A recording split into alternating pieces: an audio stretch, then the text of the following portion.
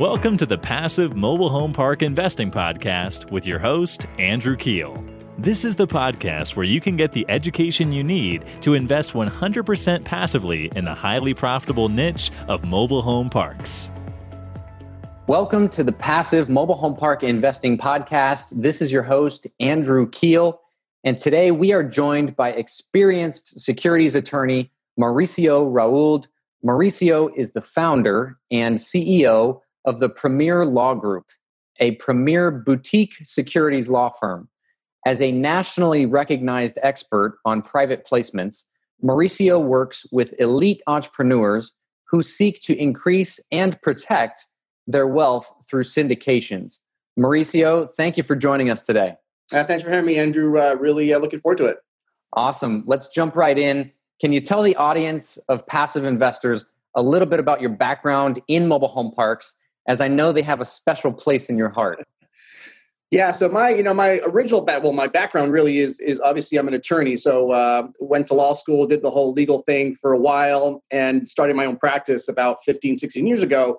But about 3 or 4 years ago, I took a little bit of a detour and I went to join two of my good friends who have a mobile home park fund and really an all-inclusive business, to be honest with you. They have a management company, they have a construction company, they have an investment fund. They had pretty much the whole package. And they invited me to come over and be a managing partner with them because, my buddy Andrew had been doing it for a long time and he was just looking to scale it. He'd been kind of grinding away by himself. And so he brought me and Mike on board to kind of, build that business. And I was there for about a year. And then I realized, man, it really is going to be a lot of work. It's going to be a huge reward. But, I got little ones at the home. It's going to be burning the midnight oil on both sides. Oh, sure. It's a lot of work. So, but it was a lot of fun. And it's such a great asset class, in and of itself. I'm a big fan of it, a big proponent of it, and certainly have a lot of clients who are in that space just because, affordable housing is such a huge, huge issue, especially these days. And I just don't see how it's, going to get any better, meaning,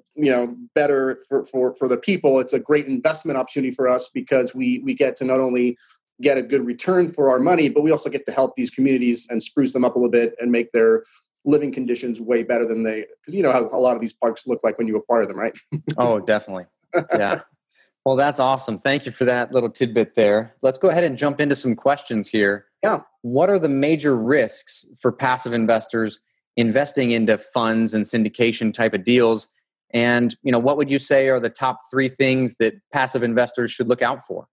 Yeah, look, I think that the biggest risk, which I think goes hand in hand with the number one thing you need to look out for, is as a passive investor, you have no control, right? So you have to do all of your due diligence on the front end to make sure that you're comfortable with the sponsor and the investment. And well, depending on whether it's a fund or not, sometimes you don't even see the investment, but you want to be sure that you're comfortable with that because that's your biggest risk. You have zero control, which is kind of one of the nice things too. It's a hands-off deal. You're investing money and then you're letting somebody else go generate the return for you. And because of that, I think the number one thing that passive investors really need to look at when making investments is the team, is the sponsor, because anybody can put together a pretty, brochure, a pitch deck and a spreadsheet and how everything's going to work out great. But the real question is, and the real risk is, can that sponsor execute on that business plan? Because if they can, everything's going to be great. If they can't, it's going to be problematic. So for me, that's the number one thing that a passive investor should be looking at, doing their due diligence on the particular sponsor, make sure that they've got a good team in place, make sure they've got the experience, and make sure that they can, take care of your money because they're going to be stewards of your money since you're going to have very little control. Yeah, I 100% agree with that. That was well put. Yeah. The other things that pop up now more from a legal standpoint, and this has come up several times in the past. I don't typically do this anymore, but in the past, when sometimes clients would call me and ask me to review documentation from, investments that they were making, right? And inevitably, I would see just some red flags that popped up. And interestingly enough, the 2 that I remember specifically that were really big red flags ended up becoming issues, 2 years down the road. So the first thing that passive investors need to realize is that they're supposed to be getting certain documents from the sponsor, right? A lot of legal stuff. Primarily there should be a disclosure document, which is really important for you as a passive investor because it's the document that basically outlines all the material facts and all the risks associated with the investment. So you want to be able to go into the investment with eyes wide open, understand that there's obviously risk, there's obviously reward, and you just have to make sure you can make an intelligent decision as to whether this is a good investment for you. And that all that information is in documentation. Many times that documentation is not provided to the passive investor, even though it's required by law. And what that tells me, first of all, it's a violation of securities laws from the sponsor perspective. But that to me means they're cutting corners, right? That they decided not to hire a lawyer or really not take it seriously. And so the question for me has always been, well, if they're cutting corners here and trying to save a few bucks by not hiring an attorney and doing a well-developed document, where else are they cutting corners, right? Are they cutting corners on the rehabs? Are they cutting corners on the whatever they're doing? And inevitably, when I've seen excuses as to why there's no disclosure document, which we call the PPM, you may have heard that, the private placement memorandum, inevitably, when I don't see that, when it should be there, issues pop up in the future. And then even if you do have the docs, the third thing I think you really need to pay attention to, and it may be worth spending $500 or $1,000 to have an attorney review them for you. But you want to make sure that the documents actually reflect the story of what they've been telling you, right? So the sponsor is going to tell you this is what the deal is going to look like. These are the returns. You've got maybe a pref, or these are the splits, or whatever they've been kind of pitching you on the pretty business plan and the pitch deck.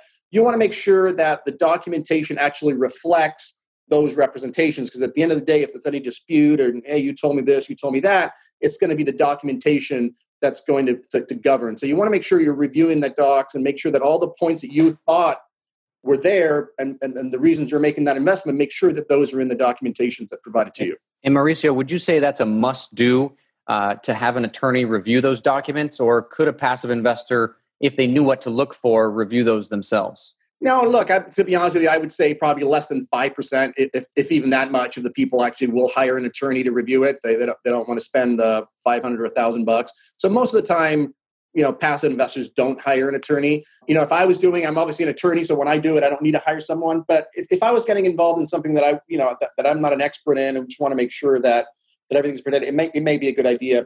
But you can always ask questions too. So if you're not sure, if like, hey, look, so-and-so told me that, I'm supposed to be getting a preferred return and then whatever, and I'm looking at the docs and I can't quite see where that is. And there's nothing wrong with asking the sponsor, hey, you mentioned this and this, where do I see that in the docs? Or maybe there's something in the docs that you don't quite understand and say, hey, do you mind explaining to me, what this paragraph means? Because it sounds like it means this, or I have no idea what it means, please explain it to me. And that's something that's common, and something that's actually required is that the sponsor should be making themselves available to answer any types of questions you have once you've reviewed the extensive legal documents that they should be providing you with.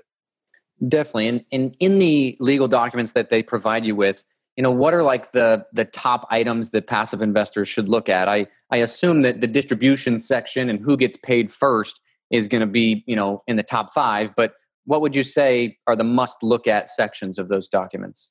Voting would be one, to the extent that you've been told that you have some kind of a say. Well, typically these deals you have 0 voting rights, so just that's kind of the idea. You're a passive investor, but to the extent in what scenarios can you remove a manager just in case they're not doing what they're told you were supposed to do? Distributions are also a big one, and then just the exit strategy, right? Just making sure that you've got an understanding of what the exit strategy is. Just make sure that mirrors, especially in a fund, for example. So in a fund, there's no specific property, so there's no specific game plan on a particular part.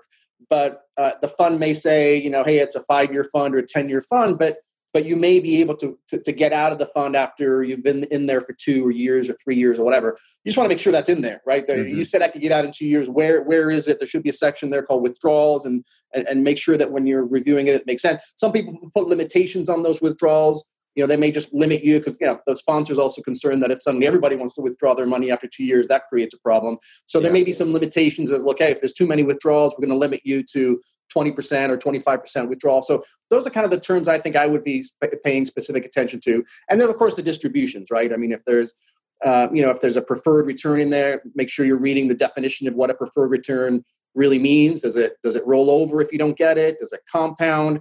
I'm actually going to do a video shortly on preferred returns, because there's actually 3 pretty common different ways of calculating a preferred return. So just because you say preferred, what's in your head may be different from what somebody else's head is. And depending on how you calculate it, you'll come out with different answers. So just paying attention. Maybe the one thing I would just really stress a little bit is read those definitions. Especially my dogs, I spend a lot of time on the definitions so that I don't have to spend that much time in the main body. So I'll just throw out the word, hey, you're going to get a preferred return.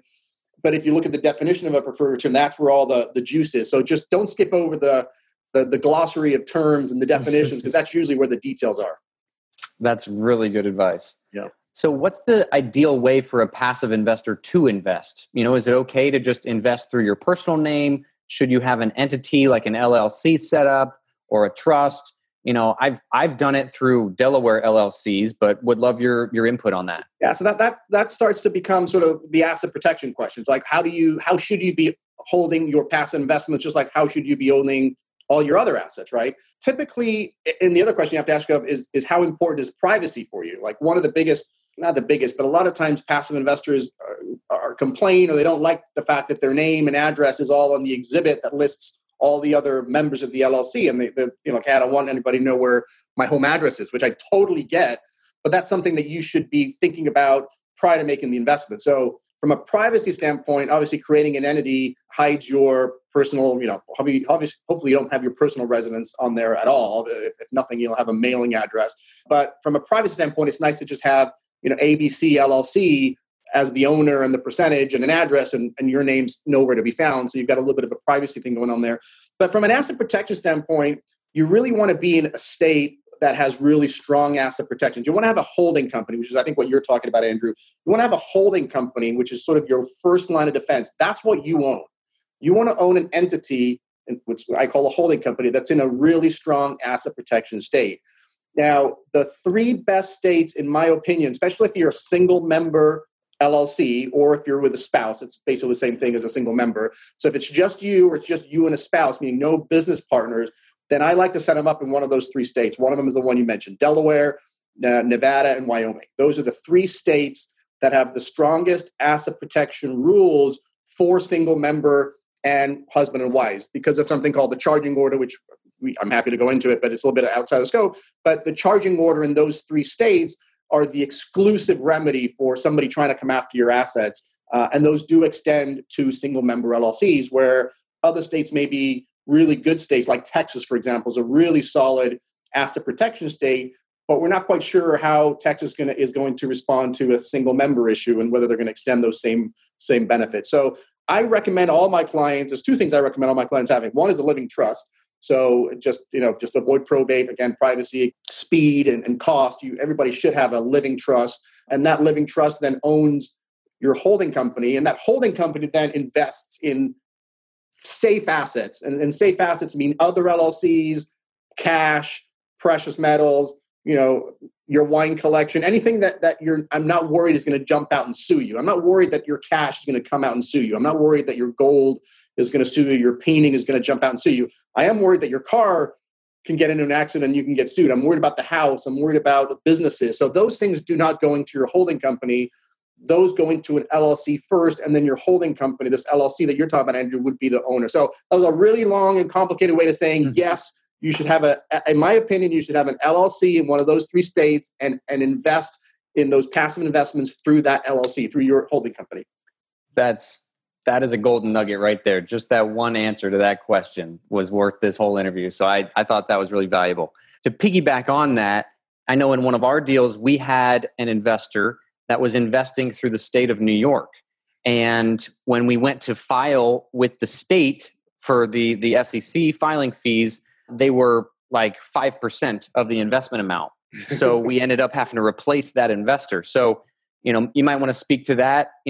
I'm not sure what they are for Delaware, Wyoming, and Nevada, but for New York, this investor was going to invest $50,000 and the filing fee was going to be like $2,500. So it just didn't make sense right off the bat. So are there any other states that jump out at you that are, high SEC filing fee states? Yeah, so those are two separate things. So the what we were just talking about in terms of having a holding company or LLCs, each state has a filing fee to create the LLC, and those are relatively, I think the most expensive ones are sort of Texas. All the states that don't have any state income tax are expensive. So Texas, I believe, is $300.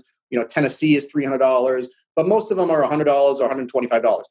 What we're now talking about is what we call the blue sky SEC filings, which means every time a sponsor sells a syndication or a piece of syndication to an investor, they have to file a form in the state where the investor lives along with their filing fee. And the filing fees also vary from state to state. Some states like Florida don't have a filing fee. And then other states like New York are obscenely expensive. I would say on average, most states are in that $150, $250 range.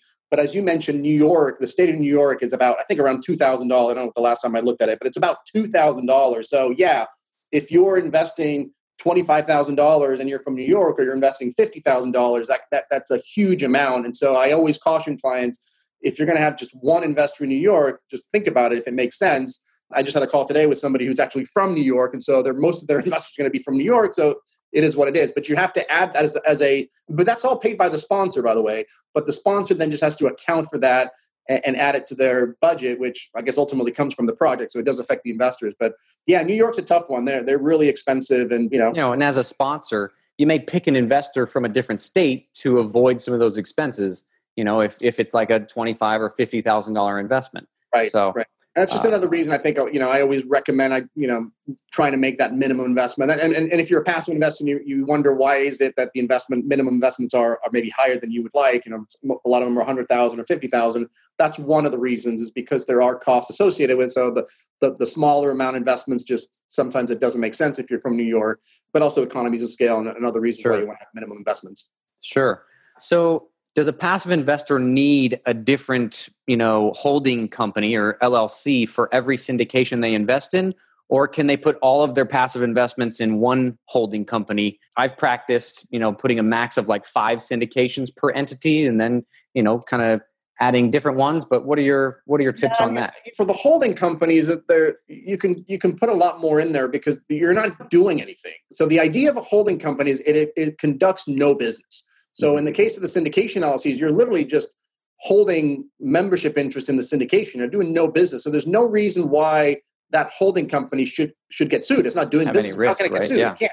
There's an outside risk, a really small one. And in a syndication, it's almost non-existent, of somebody trying to pierce the corporate veil, where the syndication LLC gets sued and then there's not enough money in there. So they want to get to the owners. So they try and pierce that corporate veil.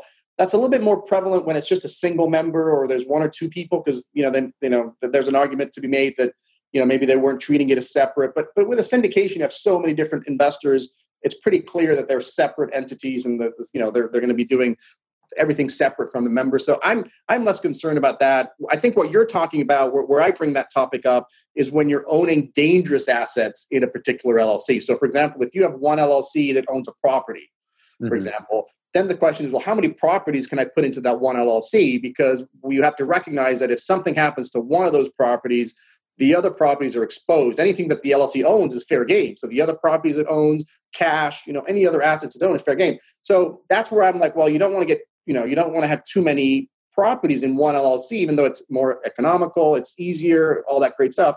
But if something happens, if there's a slip and fall on one single family home and you've got 5 of them in there, then the equity in the other 4 are exposed. So in that scenario, it's not really a number of properties that I limit. It's really how much equity do you feel comfortable is exposed. So for one person, it might be, $1 million might be a lot of money for one person and may mean nothing to somebody else. So I look at more, and for example, in the last Great Recession, I remember doing deals where people had all these homes underwater.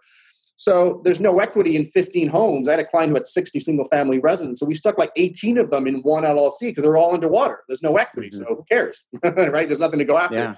But if you have one single family that has $1 million in equity, then you probably don't want to put more properties into that LLC because you've already got $1 million of exposure. Gotcha. Yeah, that's a great tip. So in regards to the entities, when you're looking at operators, specifically for mobile home parks, the model that we've gone by is that, you want to have one single purpose entity to own the real estate, another entity that owns the park owned homes, and then a completely other, S corp that would manage the property. Do you agree with that structure of the different entities? 100%. That's how we used to do them. And that's, typically how you would set it up. You would definitely, and I think primarily, especially in the mobile home park industry where, unless it's changed, the lenders typically aren't I don't know if they even do it. They're not too thrilled about lending money on park-owned homes. And so we used to segregate them so that they would be loaning on the land itself. But yeah, you would have a property LLC that owns the land. You'd have another LLC that would have the ownership of the park-owned homes. And then obviously you need a management company, assuming you're doing that in-house. That would be the sort of the equivalent of the property manager that's overseeing most likely a local property manager that's on property. Wonderful. Wonderful. For investors that are investing through their IRA, is there any additional risks or questions they should be asking operators? Yeah, I think the one thing that's been coming up quite a bit so IRA is a great investment vehicle. It does have to be self-directed. So if you have a traditional IRA, if you have old 401k or a traditional IRA, you will have to roll that over into what we call a self-directed IRA, so that you can then instruct the custodian to invest in whatever you want them to invest in, as long as there's some rules relating to it. There's no, you can't have you can't invest in your own deals. There's got to be no related parties. There's some transactions that are prohibited. But let's go specific to the mobile home park. It's a great investment vehicle to put your money in, as opposed to having it stuck in whatever other traditional mains. The one thing that's popping up that you want to just be aware of and talk to your CPA if you're a passive investor is, if the investment, everybody thinks that the IRA it's tax deferred, right? Like whatever profits I'm going to get from the investment, they're just going to go back to my IRA, and then I'm not going to have to worry about paying taxes until I start withdrawing. But there is something called UBID and UDFI, not to get too complicated, but anytime you have leverage in a deal, so if I put $100 into an investment with my IRA and I'm able to leverage that to, let's say, $400,000, then any profit I get on that leverage piece is taxable. So I only get the deferral on the original investment. So when there's leverage, there is some tax consequence, potential tax consequence for your IRA. There is a way around that you should look into. You can get what's called a sort of a solo 401k or an EQRP. You may have heard the term as that as well. But those are excluded from that UDFI, the unrelated. Oh man, I forgot the unrelated finance income something or other, and unrelated business income tax. So if you do an IRA and there's leverage, then I would recommend checking out that other. Instead of doing a self-directed IRA, go through that EQRP or sometimes it's called solo 401ks. Awesome. And we are interviewing a CPA, so I'll make sure to add that to the list of questions. That's awesome. Yeah. So going kind of to the, back to like the offering documents, what if an investor wants out at any given time? Is that something that, there's like a usual procedure for that you've seen? Would that be in the offering documents, like you mentioned earlier, something that they would need to look out for? Yeah, typically, if it's a project specific, meaning if the syndicator is purchasing a particular park or multiple parks, then typically the investor's in for whatever the term is. Usually they're 5 to 7 years. They might be less. There might be a refinance option where you'll be able to get your money back, but typically you're in until the project gets sold or whatever the plan is. With a fund, you often do see opportunities to get out. So on the first time, it's a non-liquid. It's not the stock market, right? If you suddenly invest in one of these deals and it's a 5-year deal and you need your money after 2 years, there's a mechanism but you got to go find your own buyer. There's no stock market. You don't put it on exchange. A lot of times the sponsors will may help you out there, but they're certainly not obligated. So I would have to, as a passive investor, go into the marketplace, find a buyer. And then usually there's a right of first refusal. So then you go back and say, "Hey, Andrew, I found somebody who wants to buy my $50,000 shares for $45,000. Is that okay? You're not okay, but like, hey, unless you want to match it, I'm going to go ahead and sell it." And then you sell it to somebody. So that's fine. In a fund, the funds tend to be longer and they don't really have an end date a lot of times. So it's like, it's a 5-year, 10-year, maybe 15-year fund. So there's typically mechanisms inside funds that allow you to come in and out of the fund. And those are what we call withdrawal provisions. And each one is different. But yeah, you'd want to look at specifically the operating agreement is really what dictates. But it should be in the business plan and even in the PPM. You'll see reference to it. But the actual procedure would be in the operating agreement. And, a typical one would be there's a minimum amount of time that you're in. So maybe it's 2 years. And then after 2 years, there's a window in there that you're allowed to provide notice to the sponsor saying, "Hey, you know what? It's been great, but I need the money. I need to withdraw." And then the sponsor then has X amount of days to withdraw you and get you your money back, and how you calculate what it's worth. And then it's probably just once a year there's a window, or maybe it's once every 2 years now. There's a window that you usually get to provide notice to get out. To get out. Awesome. Yeah, that's a good tip. So real quick, next question. Could you discuss the difference between a 506B and a 506C offering, from the perspective of a passive investor? and what are the major things that they need to know when it comes to those two different types of offerings? And then maybe piggyback that with the difference between a fund and a property specific syndication. Yeah. So generally, the rule is that when a sponsor is doing a syndication, they need to either register that syndication with the SEC or find an exemption, or it's illegal, as I like to say. So you'll almost never see a registration. So you're always looking for an exemption. And the two most popular ones you mentioned, 506B as in boy, and 506C as in Charlie. From an investor standpoint, the main difference for the investor is in a 506C. Only accredited investors are eligible to invest. So an accredited investor is anyone who has $1 million in net worth, excluding their primary residence, or has earned $200,000 the last 2 years with a reasonable expectation of earning that or more this year. And if you're combining with your spouse, that goes up to $300,000. So in a 506C, if you're not accredited, you're not going to be eligible. And if you are accredited, just be aware that the sponsor has a requirement to verify that accreditation status. They've got to take what's called reasonable steps to verify. That typically comes in the form of a CPA verification letter. So you as the investor would go to your CPA. Usually the sponsor gives you a template, but they basically go to the CPA and have them sign a letter that says, hey, yeah, I do the taxes for this investor and I can tell you they're accredited, and that's good enough. If they don't do that, either because they don't have a CPA or the CPA doesn't want to sign the letter, then they're probably going to be producing tax returns or, brokerage account or whatever it is to show and to verify that they're accredited. On a 506B, even if they're accredited, they're just going to check the box. They're just going to represent they're accredited, and that's good enough. But from the investor standpoint, that's pretty much it. In a 506B, the main difference between the B and the C is really advertising. So with a 506C, you can be advertised, meaning you might be able to, whenever you're scrolling through social media or websites or Googling, and you come across a fund that's likely a 506C, because they're allowed to advertise to you. With the 506B, they can't advertise to you. You have to have a pre-existing relationship with the sponsor.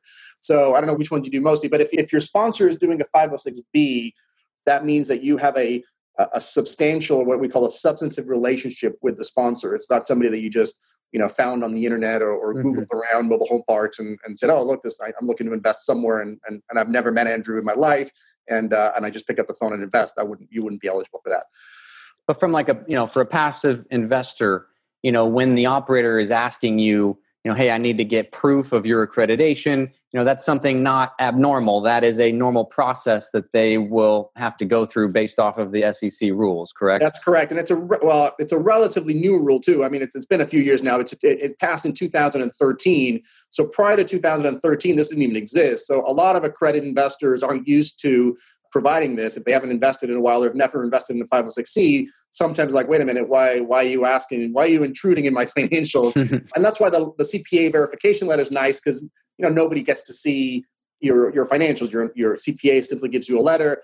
And honestly, most of the time, the sponsor won't even ask you for the specific docs. They'll hire a third party to do the due diligence for them. So you'll never actually show the sponsor your tax returns or your accounts. You'll show those to a third party. Typically, it's a lawyer or something, and they'll do the due diligence on behalf of the sponsor, and then just let the sponsor know they're good.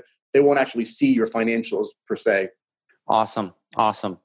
Well, tying things up, what would be your main advice for passive investors, looking to invest passively in a mobile home park deal? I mean, I love not that I'm here to give any investment advice, but as we've talked, I've been in the industry before. So I'm a big fan of the asset class in general, especially in these environments. Affordable housing, I think the future of affordable housing, whether it's mobile home parks, whether it's any other type of affordable, is going to be a big factor. So I'm a big, I'm not saying player, but I'm a big investor in that space. As long as you do your due diligence, I mean, it could be a great asset class and it's a great deal, but if you have a lousy sponsor, then that's not going to work. And the other way, I'd much rather have a really great sponsor on a lousy deal than have a great deal with a lousy sponsor. So that just goes back to number one, which is just make sure you're doing your due diligence on the team as well as the specific deal. So there's been a lot of golden nuggets in this interview, but I would say that is a really good one. Focus on the sponsor and their track record, over top of, like you said, I'd rather have a good sponsor and a lousy deal than, a great deal and a lousy sponsor. I think that's really good advice. So, wow, everything that you just mentioned was very valuable. Thank you so much for sharing all of that. If any of our listeners want to get a hold of you, What is the best way for them to reach you, Mauricio? They can just shoot me an email at team, T-E-A-M, at premierlawgroup.net, premierlawgroup.net, or they can go on my website. You'll have some videos there, and just feel free to reach out. I'm happy to help anybody out. Awesome. And that's premierlawgroup.net. Correct. I will put that in the show notes. Thank you so much for joining us, Mauricio. This was super valuable. My pleasure. Thanks for having me. Awesome. Well, that's it for today, folks. Thank you all so much for tuning in. Hey, are you getting value out of this show? If so, would you mind please going over to iTunes and leaving the show a quick 5-star review? I have a goal of hitting over 100 5-star reviews by the end of 2021, and it would mean the absolute world to me if you could help contribute to that. Thanks ahead of time for making my day with your 5-star review of the show.